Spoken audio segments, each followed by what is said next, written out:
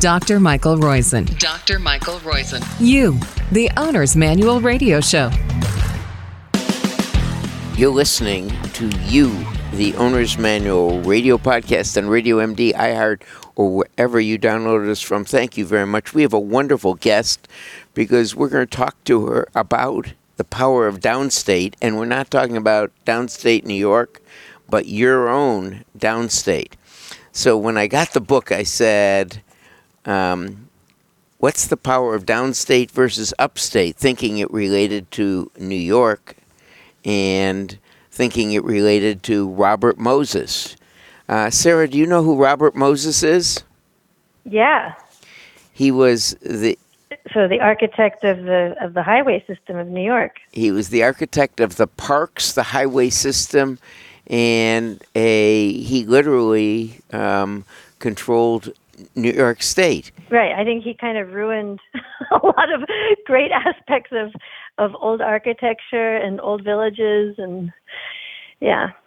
But that's another topic. He also was the one but he did a lot of great things in that he did the park system, the state park system, Adirondacks, etc., in New York.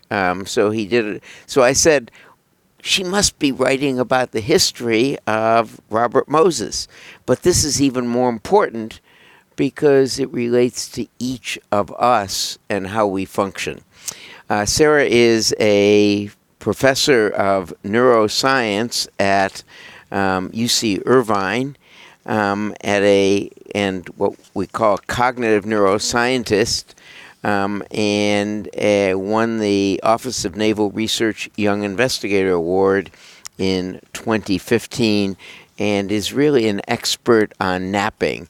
And so I was going to ask her about napping before we went to that, because in last week's Medical News of the Week, that's 1091A, the A's are always the latest medical news and what it means to you. The B's, of course, are wonderful guests like Sarah is.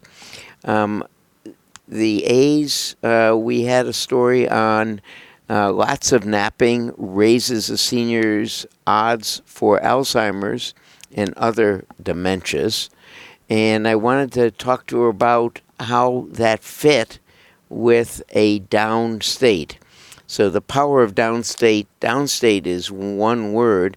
And Sarah, I normally ask people before we get on, but because I was otherwise crazily occupied, didn't ask you, what website can we throw to for people to learn more about this and your book? My website is sarahmednick.com. Super easy. So Mednick is MEDNICK. Sarah is SARA, no H. SARAMEDNICK.com. Is that correct? Mm-hmm. That's right. And then I'm also on Twitter, Sarah_Mednick. And this is the power of downstate. Recharge your life using your body's own restorative systems.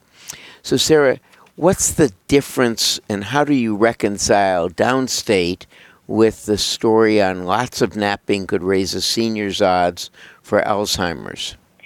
Well, I think that's a really interesting article, right? Because, it kind of positions napping in sort of half the studies of napping talk about the disease risk associated with napping, and then the other half of napping research talks about how napping can improve your life and, improve your memory and, improve cardiovascular function and improve autonomic balance. So I think the problem with research on is napping good or bad for you is that a lot of the time, none of these studies really look at why people are napping.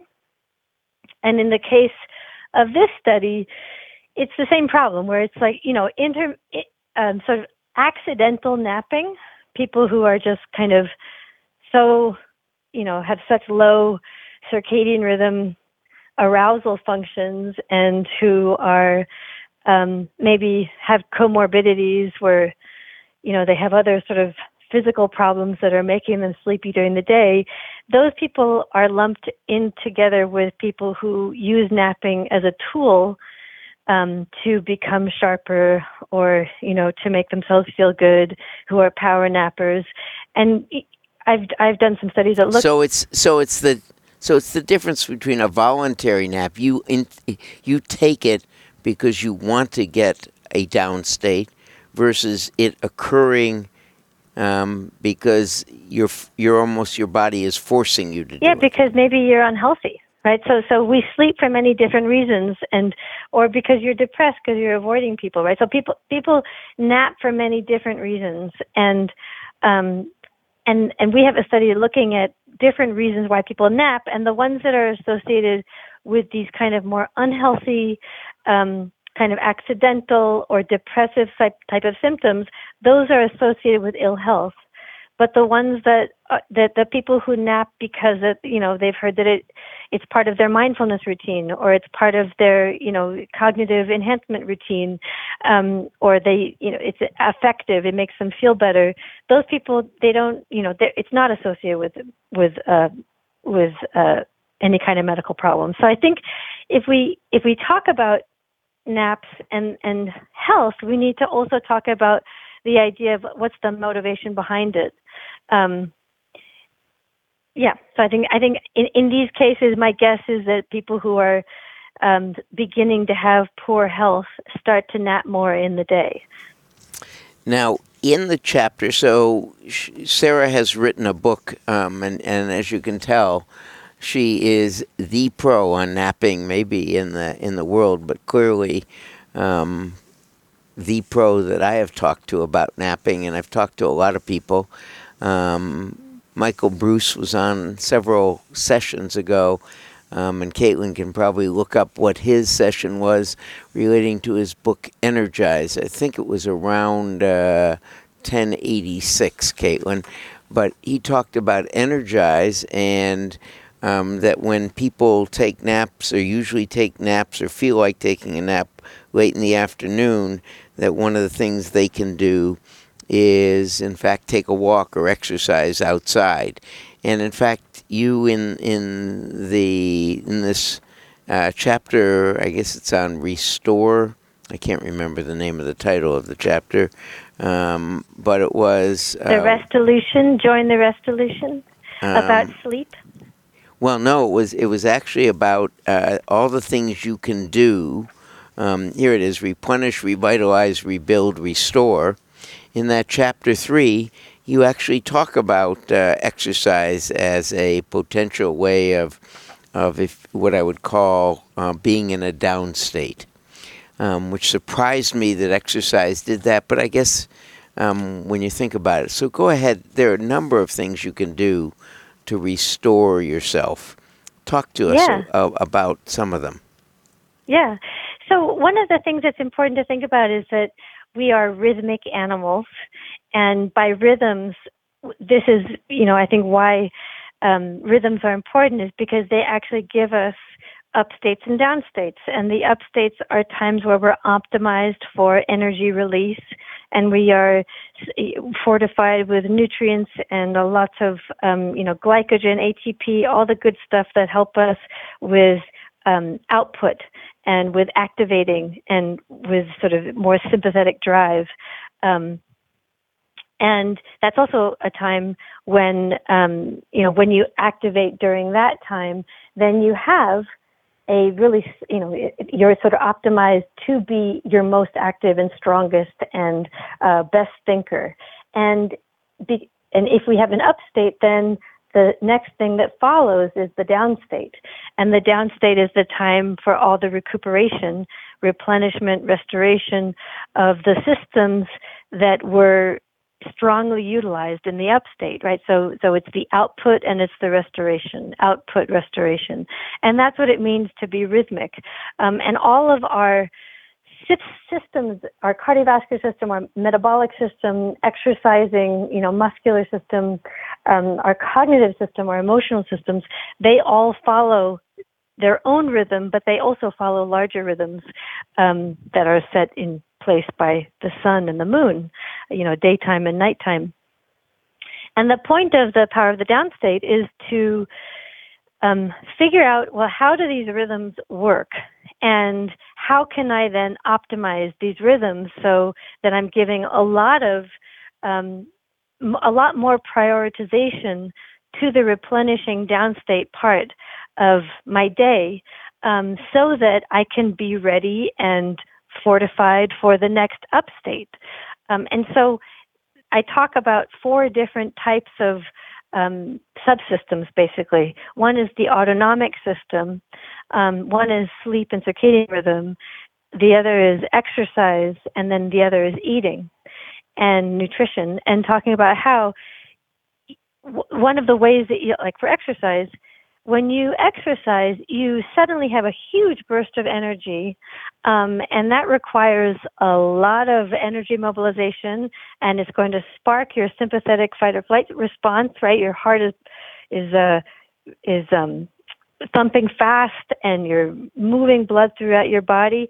And what happens is that's the up state, and then directly following that, you're going to have this very big protracted downstate, which is the parasympathetic system recuperating, replenishing, restoring all of your levels to baseline or even beyond baseline, so they're even stronger and you have more nutrients for the next time you do your workout. And the point is to really understand that that downstate is essential for you to get stronger, for you to get faster, for you to get smarter, is to really honor and spend time prioritizing activities that enhance the downstate. And then the idea is also that when you time your exercise routine to make sure that the downstate of your autonomic nervous system is also aligned with the downstate of your sleep system, so that you get your biggest burst of parasympathetic recovery right at the beginning of the night. So if you exercise earlier in the day, then that really big burst of parasympathetic recovery occurs right when you're falling asleep. And you have this big resonance between your sleep systems, those super restorative processes during sleep, and your parasympathetic system, which is also a super restorative process. And then you get even more restorative processes. So just thinking about yourself as one whole system where all of these little subsystems can kind of, you can think about each one, but also how they're aligned and how they work together. That allows you to really optimize this natural system that you are. We're talking to Sarah Mednick, who is a cognitive neuroscientist, professor at UC Irvine, and a world expert on napping, who has written The Power of the Downstate, meaning the power of this period of restoration. Her website is Sarah, S-A-R-A, Mednick, MEDNICK.com, and that's where you can find out more. Sarah, when I talked to a couple people about the book, and including myself and my wife, we've noticed as we've gotten older, and other people have too, that they feel they want to take, and we never had this, either of us, nor the other two people I'm talking about, had this in their work lives, in their regular life. My wife and I are still working, but the other two people we talked to have recently retired, and what they say... Recovered from work, I like. And what they say, yeah, that probably was Freudian on my part. Exactly. But what they say was, and what both my wife and I have a down period now around 4 p.m. where we want to take a nap, but neither of us do. And as you've heard, I keep drinking coffee throughout it and try and recover that way. But rather than taking a power nap or anything else, we try and walk or work through it. Is that a rational thing, or should we yield to the nap? I 100% think that, well, first of all, you're not alone. As you age, circadian rhythms change.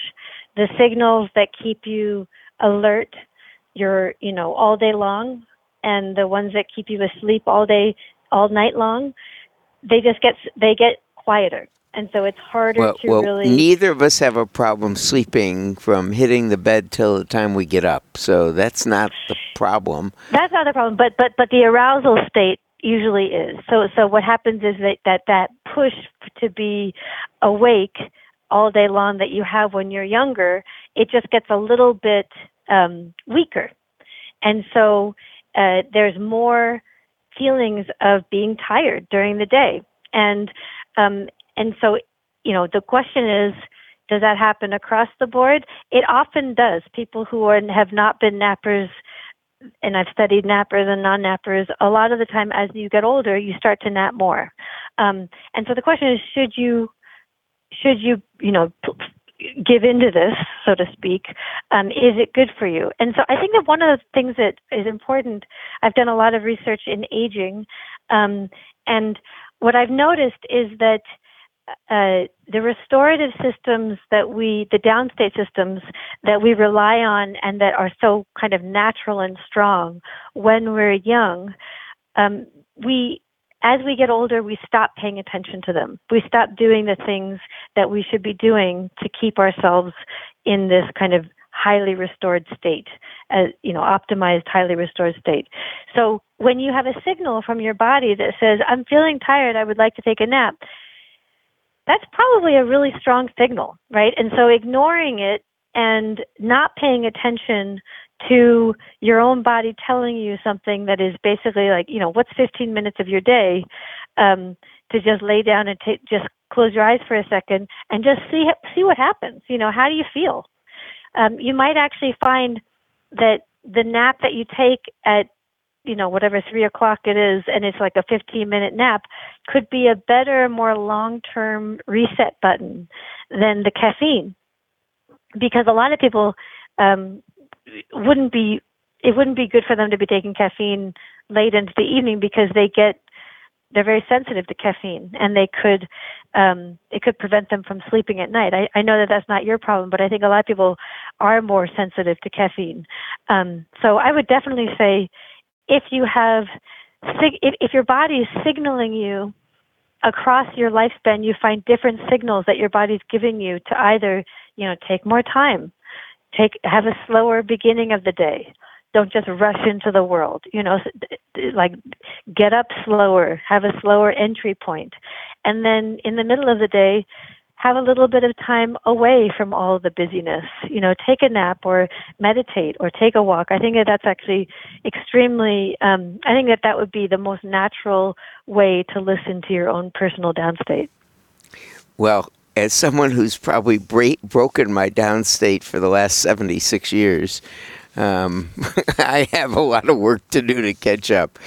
So never too late. Never too late. So, Sarah, just to confess, I lived on 5 hours of sleep during my academic career, and writing lay books like this, The Power of the Downstate, an excellent book, as you can tell, and written by a real pro in the scientific field, Sarah Mednick, Saramednick.com is the website. But Sarah, as someone who has avoided the natural rhythms, I suppose, for my whole life, I am probably in real trouble. And so I'm going to ask you, what kind of trouble do I get? So I have now on weekends, on Saturdays, I'll confess to everyone. So on Wednesdays, Saturdays, and Sundays, I work out hard, meaning I do 48 minutes of cardio, and on Wednesdays and Saturdays, add another 20 or 25 minutes of resistance. And then the rest of the week I have a treadmill desk, so for today I got, for example, I'm at 18,000 steps so far today, which is not abnormal, but on weekdays often now, I feel like I want to take a power nap for 20 minutes, what I consider a power nap for 20 minutes at around 4 p.m., but now fight it and don't on weekdays.